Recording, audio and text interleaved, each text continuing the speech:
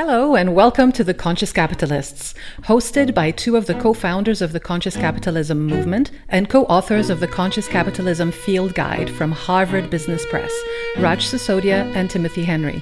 Each week, this podcast covers current events and business news and Raj and Timothy's latest thinking on what it takes to build a conscious business.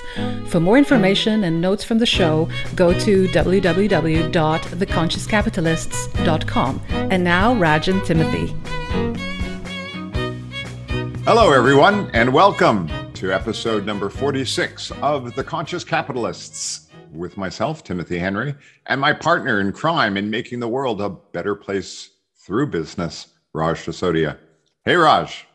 Hey, Timothy, happy Diwali to you and happy Diwali to our guest today. This is one of the big festivals from India. I'm going to make a point tonight of going out and celebrating that with my favorite Northern Indian restaurant nearby. So you've inspired me with those comments today. So on that note, why don't you introduce our special guest today? Because he is a very special guest. Yes, this is a real pleasure for us today to welcome Dr. Srikumar Rao to the podcast. Srikumar, as we all fondly call him, is one of the big influences in my life, I would say, at a really formative time. I met him in 2007 when my life was taking a turn. I had just published Firms of Endearment. I had discovered this whole other way of being. I had discovered passion and purpose in my work for the first time. And then I read an article in Business Week, and I think it was called Karma Capitalism, if I'm not mistaken, Srikumar. It was about a number of Indian business professors in the US who were bringing the ancient wisdom of India to bear in their teaching of leadership, of management, etc. And Srikumar was featured in that. And it also mentioned that he was a professor who had gotten his PhD in marketing at Columbia University, which is what I did. He had the same advisor that I did a few years before. So he left before I joined, but he had become a marketing professor. And like me, at some point, he got a little disillusioned with the whole teaching of marketing and was looking for meaning and purpose. And so started a now very famous course called Creativity and Personal Mastery at Long Island University, and then soon started offering it at Columbia Business School, where it became the most popular course there. There was a long waiting list and you had to apply in order to get in. I remember it was like an 80-page syllabus. So it was... I went and met with Srikumar at his home in Long Island, and we spent the day together. And I said, I'd love to sit in on your course, because I was just starting my spiritual exploration at that point. And so every Sunday for the next few months, I would come down from Boston and have a wonderful, enlightening day together. And so that was my introduction. So welcome, Srikumar. My pleasure entirely, Raj. How well I remember those days. Yeah. And it was, as I said, quite a revelation to me because I was just starting to get into these things. So please share your journey about what caused you to take that turn, or was it just something that was in your childhood that you were reconnecting with? Actually, it's both, Raj. What happened is I did my PhD at Columbia Business School, as you know, and I had a corporate career which was really amazing. I shot up like a rocket. But the other flip side of that was I shot up like a rocket, but I also got burnt out by politics. So I thought I'd go to academia where there is no politics and everybody is imbued with a quest for pure knowledge. I found out I was sadly mistaken. I think it was Kissinger who said that the reason the knives are so sharp in academia is because the stakes are so small. He hit it on. So then I stagnated, and I remember feeling, I've blown it. I thought there'd be no politics and great fulfillment in academia, and that is definitely not true. And in the meantime, my colleagues who remained in the corporate world went on and, made lots of money and rose hierarchically. And I thought, I've blown it all. I had such great education, such a totally wonderful rocket launching pad, and now I've blown it away and I'm ruined. So I was feeling quite down. All my life I'd been doing a lot of reading, spiritual biography, mystical autobiography would take me to a wonderful place. And then I came back to the real world and it sucked. And I remember thinking, if all of this is useful only if you're sitting quietly thinking peaceful thoughts, but not when you came to the hurly-burly, then it's useless. But somehow I knew that wasn't true. I knew that this was very valuable, maybe even the only thing that was valuable. I just hadn't figured out how to make use of it. So one day I got my bright idea, which is, why don't I take the teachings of the world's great masters, strip them of religious, cultural, and other connotations, and adapt them so that they're acceptable to intelligent people in a post-industrial society. And the thought of doing that made me come alive. So I created that course for me. I needed it for me. I was a marketing guy, so I never pursued an idea unless I thought there was a market for it. And in this case, I was teaching MBAs. We all know what motivates MBAs. I was sure nobody would enroll, but that was fine. If they didn't, wonderful, God bless them. If they did, God bless them even more. But I created that course because I needed it for me. It did well. I moved it to Columbia Business School in 1999, and it exploded. It is the only course at Columbia which is a university-wide draw. I had students from law school, business school, School of International Public Affairs, journalism, Teachers College, you name it. And then it spread by word of mouth. Students from London Business School came to Columbia on exchange, and they went back and said, this is a great course, you got to have it. I taught it at Kellogg, I taught it at Berkeley, taught it at Imperial College, and then I spun it out, and now I teach it privately. So that's how it happened, Raj. And you were a part of it when I had just spun it out. Yeah. What do you think was the innate appeal of it? Like, why it hit some kind of a sweet spot, right? There was something in the culture that it's because I discovered, and this was a big revelation to me, that all of the problems that I was facing, which I thought were my problems and everybody would laugh, was actually something that everybody is grappling with. And when I say everybody, I mean everybody. One of the big flaws of our educational system, and particularly of our top business schools, Raj, is the really important questions are not even acknowledged, much less addressed. Who am I? What makes me happy? What do I want my legacy to be? How do I show up in the world? Those are not even acknowledged, much less addressed. And in my course, it's a journey of self-exploration. We confront all of these headlong. How can I be happy at work? Do I have to be miserable? Is it worth striving to achieve hierarchical success and make a lot of money? What is my role in society?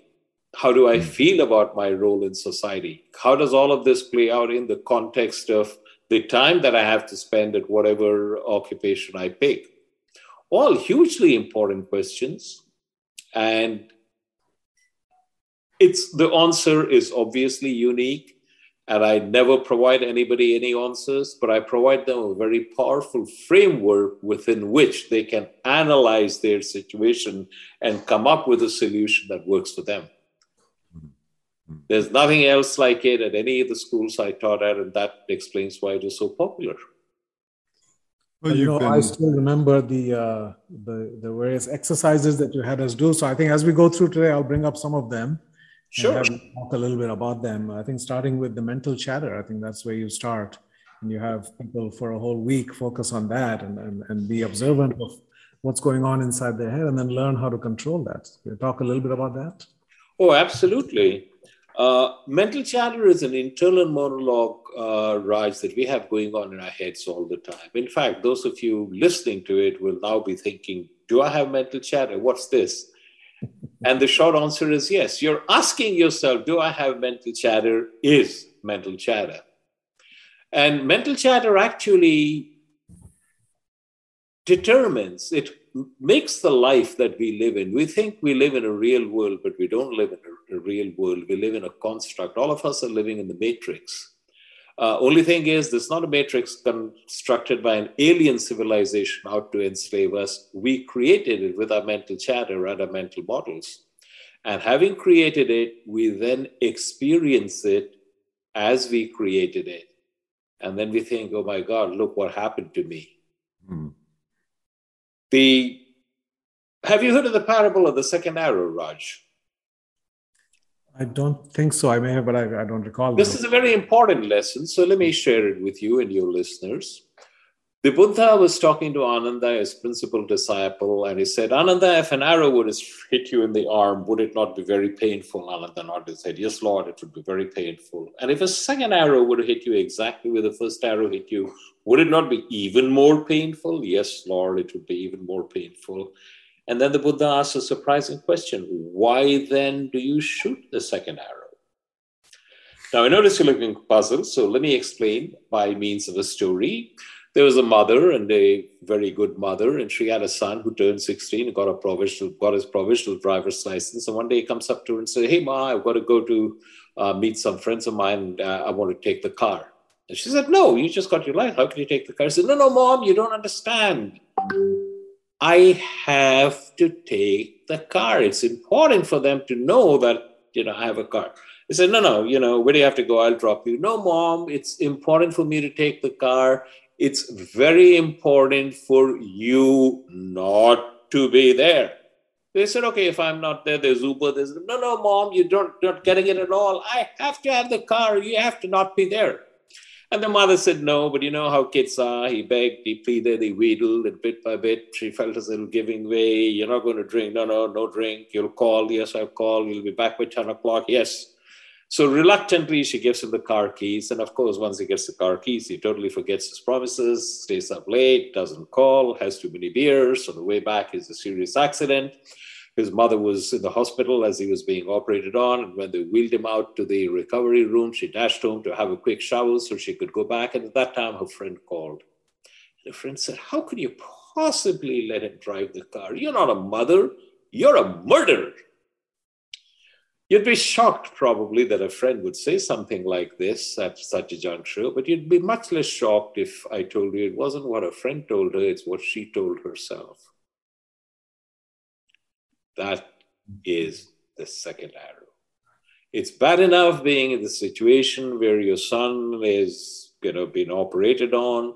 Does it make better to tell yourself you're a terrible mother, maybe even a murderer? Obviously not. We do it all the time. The important thing about the second arrow is always delivered by means of mental chatter. Let me repeat that. The second arrow is always delivered by means of mental chatter. And in my coaching practice, if I could get the clients I'm working with to stop at the second arrow, they'd be way ahead of the game. By the time I get to them, they're already in their 5th, 6th, 200th arrows. Any situation that you're confronting, your mental chatter about that situation makes it at least an order of magnitude worse. That's how important this concept is. Can you convert that to positive mental chatter? Is there an affirming way? Because it's kind of hard. There is an affirming way, and a big part of my course actually consists about that. You first recognize you got mental chatter. You then recognize that you have mental chatter, which takes you to places you don't want to go. And you can introduce mental chatter, which will get you to where you want to go. But eventually, when you're on the spiritual quest, you recognize that what mental chatter itself is the problem. And you can't get rid of it volitionally, but you can come to the point where by recognizing it, you don't allow yourself to be swayed. And the less attention you pay to it, the more it really attenuates and atrophies. And one day it's gone.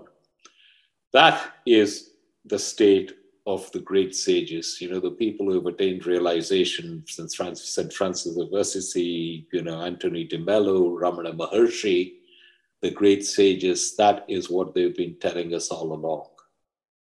But until you get to the point where it's gone, you might as well enjoy it. So then, Raj, yes, it is possible to direct your mental chatter. You can't control it overtly, but you can kind of manipulate it and make it more of a friend than an enemy.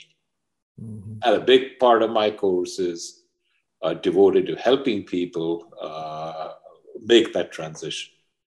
One of the other things that you talk about that really stuck with me was the parable of good thing, bad thing, who knows, right? We're so quick to label what happens in our life and put it into one bucket or the other. But as we learned in your course, that is a mistake. And very often you can have the opposite outcomes. Absolutely. In fact, there are so many examples of that. I've met people years, decades after they've taken CPM, and they've said, this is the most important thing I got out of your course. And it actually comes from an ancient Sufi parable where it talks about a man and his son, and they lived in a valley, and they were very poor, but they were very happy. But the man got sick and tired of being poor, and he decided he was going to become a wealthy man, and he was going to do that by breeding horses. So he bought a stallion. He didn't have enough money to buy a stallion, so he borrowed heavily from his neighbors. And the very day he got the stallion, it kicked the top bar loose from the paddock where he housed it and ran away. And the neighbors came around saying, you were going to become a rich man, but your stallion has run away, and you still owe us money. You are screwed. And the man shrugged his shoulder and said, good thing, bad thing, who knows? That stallion fell in with a group of wild horses, and they were close to where the man lived, and he was able to entice them into his paddock, which he had repaired, so escape was no longer possible. So all of a sudden, he had his stallion back, plus about a dozen wild horses. And by the standards of that village, that made him a wealthy man. The neighbors came around and said, we thought you were destitute, but fortune has smiled upon you. How lucky you are. And he shrugged his shoulders and said, good thing, bad thing, who knows? The man and his son started to break the horses so they could sell it on the market. And one of the horses threw the man's son, stomped on his leg, and it broke and it healed crooked. And the neighbors came around and said, he was such a fine young lad, and now he'll never be able to find a girl to marry him. How sad. And the man shrugged his shoulder and said, good thing, bad thing, who knows? That summer, the king of the country declared war on a neighboring country, and press gangs moved to the villages, rounding up all the able-bodied young men to serve in the army. But this man's son was spared because he had a game leg. The neighbors had tears in their eyes. We don't know if we'll ever see our sons alive again, but you still have your son. How lucky you are. And he said, good thing, bad thing, who knows? And it goes on like that forever.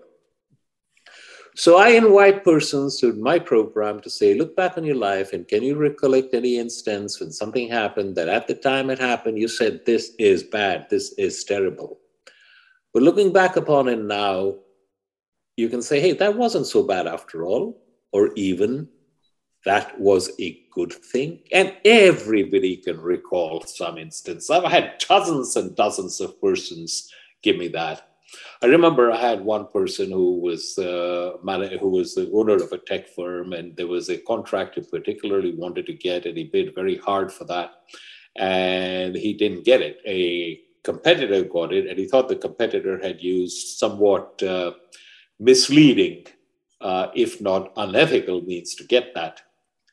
So he was disappointed, but he went on with life. And 6 months later, the client that he was trying to woo was indicted for major fraud and went bankrupt, leaving his competitor with several $100,000 of uncollectible receivables.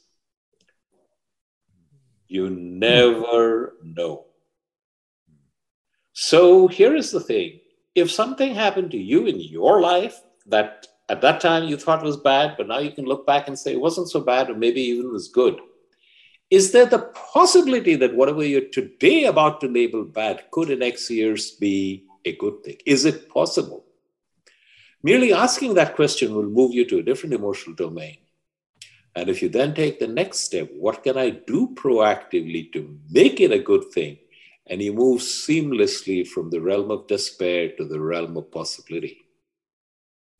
That's how you become incredibly resilient. Nothing ever phases you because you never label anything that happens to you in adversity. You just label it, this happened. Now, how can I make use of it? Wow. Very powerful lessons that stay with you.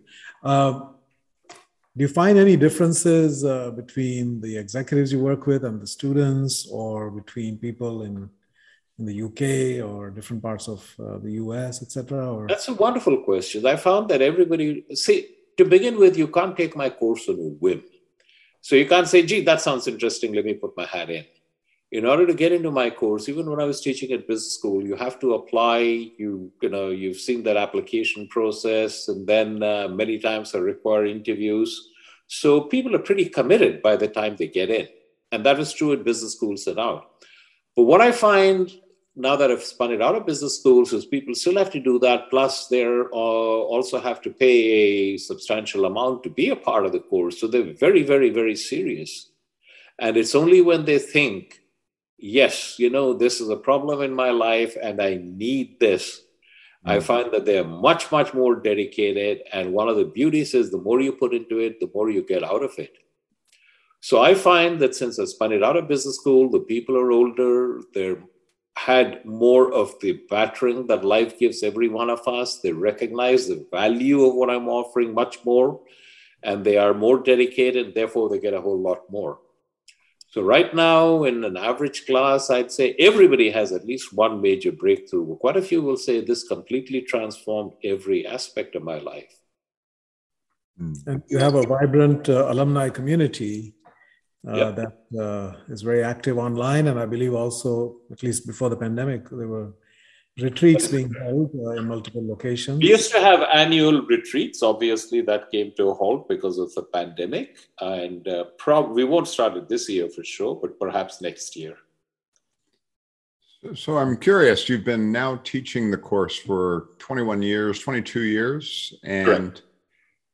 Obviously things evolve and change. What are the things that have most evolved and changed in how you approach the course over the time that you've been running it? Okay. So what happened is, as I mentioned to you, I started this course because it was part of my journey of growth. Mm-hmm. And when I was teaching it at business school, I was very interested in helping people have less stress in their life. Because it was at business school, I had an entire module on how do you get a job, how do you interview, how to get ahead in your job and career, and so on, which were relevant in business schools, but I don't teach those modules anymore because they're not relevant to the audience I have now, which is mainly entrepreneurs, senior executives, and professionals. But I'm focusing much more overtly on your spiritual journey. Where is it taking you? Do you have the sense? Do you ask yourself, what is this all about? Why am I here? Where am I going? Why am I going? And how does that fit into what I do for a living? So I focus much more on those aspects of it than I always did that, but much more so now than I did when I was teaching at business schools. And therefore, the people who resonate with that, somehow or other, they seek me out, they find me. And we talk about, yes, I want to go out, and all of my clients are very successful. And they not only are they very successful, but they want to become even more so. They want to have a lasting impact on the world outside. In the words of Steve Jobs, they want to make a dent in the universe. But how does that fit in with, I also have a spiritual bent, and, it's not about the money, and we're all going to die one day. So how does the two of them fit in? And many of them think that there is some kind of a conflict in the two. And I help them see that there is no conflict. They're making a dent in the universe is their spiritual path. Beautiful. And as you say that, there's this whole idea that's evolved that around leadership development, in a sense, this idea of adult development, and that people are at, quote unquote, different levels of their adult development and journey. And, what you've already hinted at it a little bit, that the people who find their way to me, by definition are a self-selecting group. Yes. And yet I'm also curious, what is your observation about this notion of about adult development and how that relates to the broader question of developing leaders who can be at the top of an organization? Yeah, this is where my conception of leadership is somewhat different. So let me share my leadership philosophy with you. And I have a document on this, by the way, which I'll be happy to send you. And if you want to share it with your listeners, feel free. I feel that anybody who wants to be an inspiring leader is pretty well advanced on the wrong path. Because when you want to be an inspiring leader, it's all about you. I want to be an inspiring leader. And what you're really saying, and I'm being deliberately provocative here, what you're really saying is I want people to do what I would like them to do, which perhaps they don't want to do.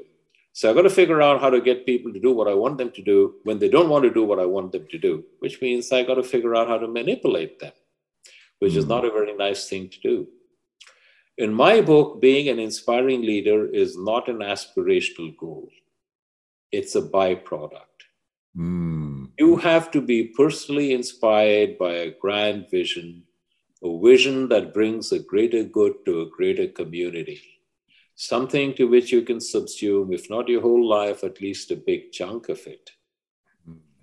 And when you find such a cause and you can anchor yourself in it and you learn to communicate it well, you become an inspiring leader by default, because anybody who comes in touch with you cannot help but be inspired. So it's like, Mahatma Gandhi, he didn't set out to be a great leader. When he was working in South Africa, he said, the passport laws are unjust and I will not let them stand. And he happened to be a British-trained attorney and he had verbal skills and he was fluent. So he used whatever talents he had to muster support for the passport laws are unjust and I will not let them stand. And later on, when he came to India, he said, we've got to get rid of the colonial masters. And in the process of doing that, he did in fact become an inspiring leader who 70 years after his assassination is still held in enormous regard worldwide. But he never set out to be an inspiring leader. You become an inspiring leader because you're personally inspired by a grand vision. And when you learn to communicate that vision effectively, you become an inspiring leader by default. So, Srikumar, one of those inspiring leaders that you connected me to is Bob Chapman. Yes, indeed. Yes. That story very much applies to Bob. Things happened to him that broadened his perspective, opened his heart, redefined what his role was as a leader. What are some other leaders that you put in that category that you think today are inspiring through their vision and through their actions? Lots of them are small entrepreneurs, Raj. And, like some of my coaching clients now, for example, one of them is a small firm, branding firm that's won a lot of awards. And through the entire pandemic, the CEO took a salary cut, but didn't lay off anybody, didn't cut any salaries, simply because this is the right thing to do, we believe. So that's a small example, but there are lots of people like that in the entrepreneurial space where people are genuinely thinking, what is my role and how do I play that? Unfortunately, with the exception of Barry V. Miller and Bob Chapman, I don't see that kind of a sign that I could point to at any of our larger corporations. Doesn't mean it isn't there. It's just that I'm not aware of them. Well, I'm curious because you've touched on something when you get into the corporate America bit. I mean, there are billions of dollars now being spent on this idea of leadership development, and we can develop leaders. And Jeffrey Pfeiffer at Stanford wrote a good book, Leadership Bullshit. Excuse my language. But he basically was saying, for all this money, are we really truly developing leaders? And you've just sort of challenged that a little bit. I'm wondering what's the gap? What are we missing in corporate America that is not getting us to those kinds of inspiring leadership outcomes? I guess we're emphasizing the wrong things in the majority of lessons, majority of leadership, quote unquote, classes, trainings, sessions I've been in. It's more communicated as a set of techniques. Any action you take, how would you feel if it appeared in the headlines of the New York Times tomorrow? So don't do that. When you're really angry, before you say count up to 10, stuff like that. And I go much deeper. Who are you as a human being? How do you want to show up? Why do you want to show up? Let me give you a part of my philosophy. Every manager, every leader, I guess somewhere when a manager becomes a leader, I guess changes depending upon how many people report to that. But let's assume that you have, a leader, quote unquote, is CEO of a major corporation, has 400,000 people in his organization. He wants to develop all those people.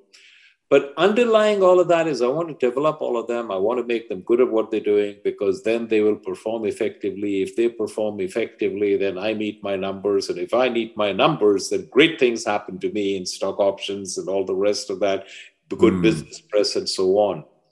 So that's why I want them to. You're using people as mechanisms. You want people to develop, to become better human beings. You want to help them raise the level of consciousness simply because that's the kind of person you are. And if your business flourishes as a result of that, so much the better. In fact, your job as a leader is to arrange the systems and processes of your business so that as the individual flourishes, so does the business. And that's where you put your focus on. Well, the intent is very important, Tim. Why are you doing it? Yeah. And you will find that in most big companies, you always think of people as a mechanism for you to achieve something. Yeah. And people are not stupid. They always sense that. Yeah. He wants me to learn this because, if I learn this, I'll be more effective and therefore, it'll save time, I'll meet my numbers, stuff like that. Yeah. People don't respond very well to that. And I think among the millennial generation and Generation Z, they're cutting the bullshit, seeing and exposing the bullshit much faster. Yeah, no, I think that's right. And I think that often when Raj and I are talking about conscious leadership or conscious cultures, at least, one of the things we say is that the secret superpower is that if people can feel that their work has meaning and that the company or the leader cares about them, those two conditions are met, that's when you're going to get the best out of people because there's a sense of meaning and a sense of caring. And I think what I've discovered works in a company, and I'm not original in thinking that. Chris Argyris laid that out a long time ago, is there has to be a sense of justice and a competence and fairness. When you have that, you find that you are going to be engaged, and you're engaged because every human being is interested. It's not that, let me ask you a question. You're starting a new job on Monday. Do you go to the new job thinking, gee, I can't wait for 6 months from now when I, looking at the clock, wishing for 5 o'clock on Friday so I can run out of here? Oh no, you're starting a new job. You're all enthusiastic. You're going to change the world. And over time, you become the disgruntled cockwatcher that you have. Something happened. It could be a failure at many levels in selection, processing, training, mission. But I maintain that your job as a leader is not to motivate people, but to find out what is demotivating them and systematically get rid of them. Get rid of it, get it's it out of the way. It's not the same thing. It's a completely different approach. You don't motivate people. People are inherently motivated. You find out what is demotivating them and systematically get rid of them. Yeah. That's great. Let's touch upon some of the other lessons from your course, Srikumar. There are two that are kind of related, which you say, living in an other-centered universe, and then cultivating gratitude and appreciation. And I remember you had Nipun Mehta, I think, visit at the retreat, embodiment of that giving mindset and then the impact that has on people. So could you talk a little bit about the power of those ideas? Sure. Let's begin with appreciation and gratitude. We spend an enormous amount of time focusing on the 2, 3, or 4 things that are wrong in our lives, more precisely in the 2, 3, or 4 things that we think are wrong in our lives, and totally ignoring the 40, 50, 200 things which are pretty damn good about our lives. Look, right now, you and all of the members who are going to be listening to this podcast don't have to worry about, am I going to have dinner tonight? Do I have a bed to sleep in? Do I have a roof over my head? You take all of that for granted. Yet we both know that any one of these is a big deal in a big chunk of the world outside, right? Mm. But we take all of that for granted. We don't pay attention to that. Why is that? It's because our awareness is like a flashlight. Think about it. What does a flashlight do? It illuminates whatever you shine it on. Shine it on the ceiling, it lights up the ceiling. Shine it on the floor, you brighten up the floor. So what do we do with this flashlight of awareness? We shine it on all the things that we have decided are wrong in our lives. And the many things which are really damn good about our lives, ignore it completely, so it passes by the background. You know, this is a very powerful concept. I'm going to demonstrate it to you right now. I want to take the flashlight of your awareness and shine it on the chair in which you're sitting. Do that. The moment I do that, you become aware of the pressure of your buttocks on the seat of the chair. You feel the fabric or the leather against the back of your thigh, correct? Mm-hmm. 30 seconds ago, you were not aware of any of this, but now you are. Why? Because you shone the flashlight of your awareness on it. So what I do is I encourage my coaching clients and my students to shine the flashlight of your awareness on the many ways in which you're truly blessed. Mm. Yeah, you have to pay a lot in taxes. Be grateful that you have an income on which taxes are due. It's not that difficult a concept. It's just something that you have to do conscientiously. And when you do that, and I always advocate doing it last thing at night before you go to bed. When you get up in the morning, don't go immediately to the place of, oh my God, there's too much to do and I don't have enough time to do it all. Take the flashlight of your awareness and shine it on the many ways in which you are truly blessed and fortunate. And as you keep doing it, you come into the emotional domain of appreciation and gratitude. And it is my hope that everybody listening to this comes into the default emotional domain of appreciation and gratitude. And there's a very simple reason for that. When you're in that domain, you're not angry, you're not nervous, you're not anxious, you're not fearful. The two cannot coexist. Beautiful. And then the other one, as I said, was living in an other-centered universe. Yeah. We think that the world revolves around us. Galileo and Copernicus got into a considerable amount of trouble a few centuries ago, because they postulated that perhaps the sun does not move around the earth, perhaps the earth moves around the sun. We think the earth moves around us. Look at it, no matter what happens, how quickly you have the ability to transfer it into what's the impact on me? Your spouse gets a great job offer, and you immediately think, how's this going to affect our relationship? Your daughter drops out of school to begin an in-depth exploration of controlled substances. And you go, is rehab covered by insurance? Or what will they think of my parenting? No matter what happens, we have an incredible capacity to bring it down to what's the impact on me.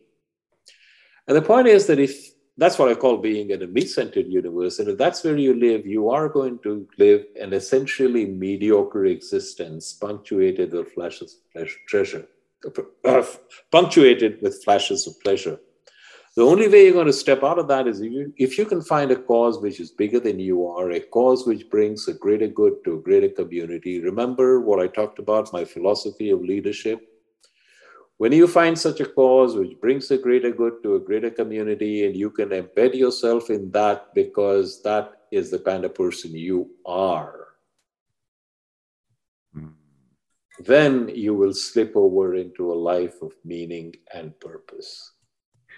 And you find that you are acting not out of your narrow self-interest, but for a bigger cause, and that is its own reward in terms of the well-being that permeates you. That is one of the reasons why Gandhi was such a great leader, irrespective of his faults. So there are many people who quibble about his political actions, and he was a politician. But the one area in which I don't think anyone can hold a match to him, any political figure can hold a match to him, is he was able to get an enormous number of people, millions upon millions of people, to think beyond their narrow self-interest. Mm. In that respect, he is worthy of emulation.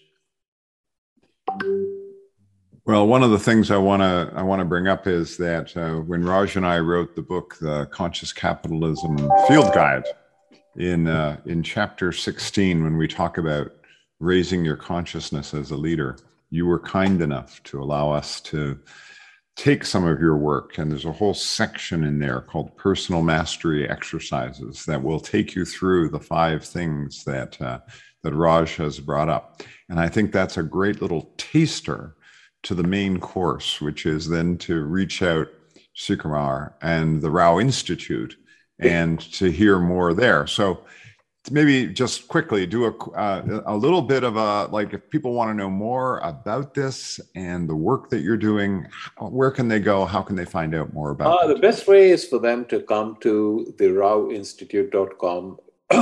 Therawinstitute.com. There's a ton of material in there, including the syllabus that Raj mentioned, which is now up to almost 100 pages. Mm.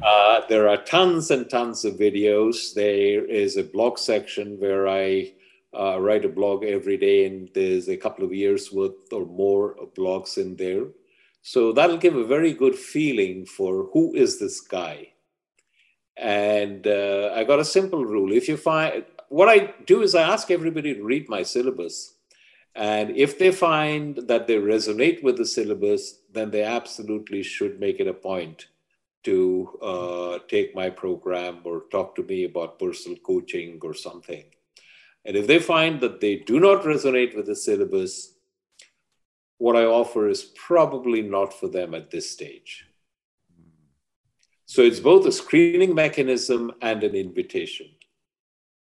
Because I've had people who said, oh my God, I started reading your syllabus and I couldn't put it down. Those are the persons I want to talk to.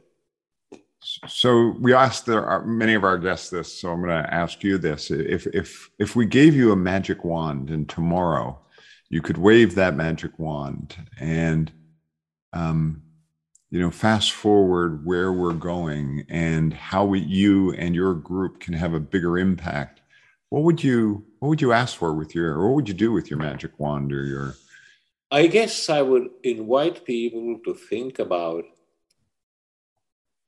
I know I'm only here for a finite amount of time. Anything that I gather will be stripped from me. The only thing I don't know is when that'll happen. And have that consciousness present every day, as opposed to someday when I get ill or sick, I'll think about it. And therefore recognizing that I am actually an entity, having a spiritual entity, having a human experience. What can I do to make it the best human experience I can? And if they start seriously asking that question, a lot of the, quote, societal problems, unquote, we face will simply disappear.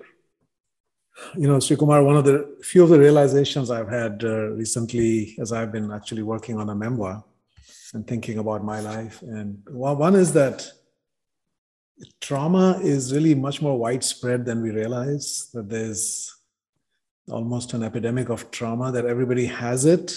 Life is difficult, life is traumatic in many ways, but we tend to sweep them under the carpet. We tend to minimize them. We say, well, other people have much worse trauma. But I believe we all have some degree of post-traumatic stress injury, if not a disorder. And if we don't heal from that, then we are very reactive, right? We get hijacked emotionally and we react in ways we don't even realize. Does that figure into any of your work, recognizing and addressing? Because if you don't resolve them and heal them. The human condition is a veil of suffering, Raj. And we're very fond of saying, I suffer because this happened to me, whatever the this is. But in actual fact, that's not true. We suffer because we have a very rigid view of this is the way the universe should be, and the universe is not playing ball with us. I thought I should get promoted, but actually I got fired. This is terrible. So you have a vision of the universe where you don't get fired, you get promoted, you get regular increases, and all the rest of that. The universe isn't cooperating. The more you hold on to your rigid way of expecting the universe to unfold, the more you will be buffeted and the more you will suffer.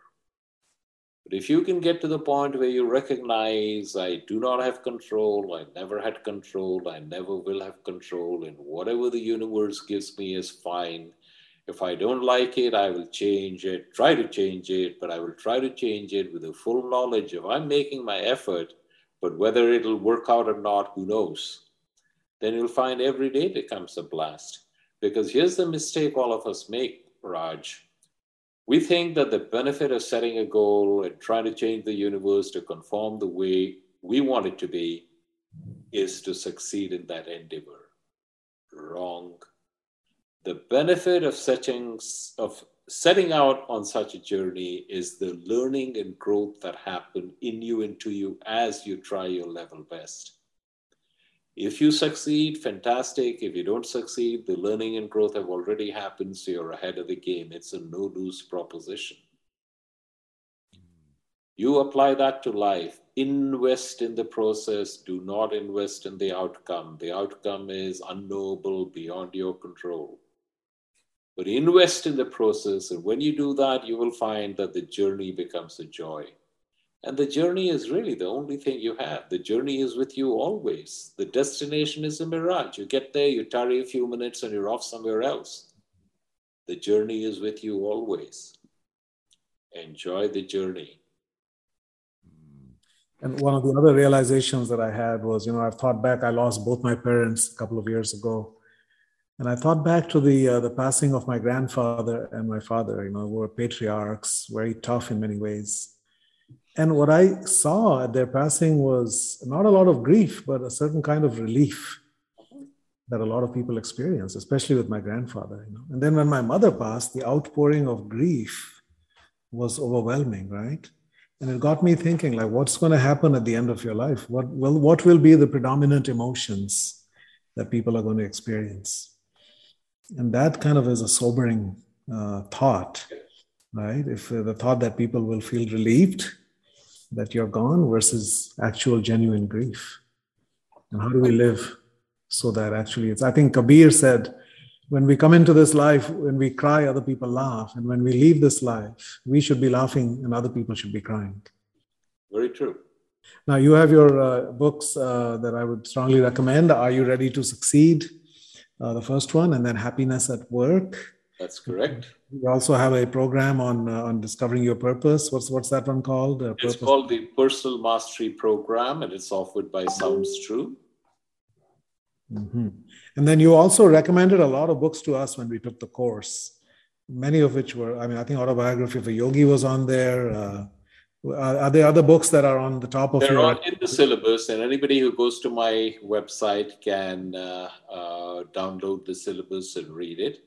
And I would strongly urge anybody here, there's a section in the syllabus called life-changing books. So order all of them and have them lying around. They'll cost $300 or $400 maybe, but they're truly profound books. There was an interesting question. Is there one book that you've gifted more than any other? When you think back on it and you look at all those books, is there one that you've really okay, this is my, on this occasion, special, I'm giving it to you, besides your own? I'm going to give you 3 books. Beautiful. I'm going to give you Awareness by Anthony DeMello. Yeah. I'm going to give you The Untethered Soul by Michael Singer. And I'm going to give you Be As You Are by David Gottman, which is a compilation of the teachings of Ramana Maharshi. Beautiful. That's beautiful. Thank you. And as you look out over the next 3 to 5 years, where do you see your organization going or your work going with the Institute? That's a very good question, Tim. And I am going to tell you that I drink my old Kool-Aid, and I honestly don't know. Recently, I have started conversations with an entrepreneur who is absolutely convinced that the work that I do has tremendous application in the corporate arena.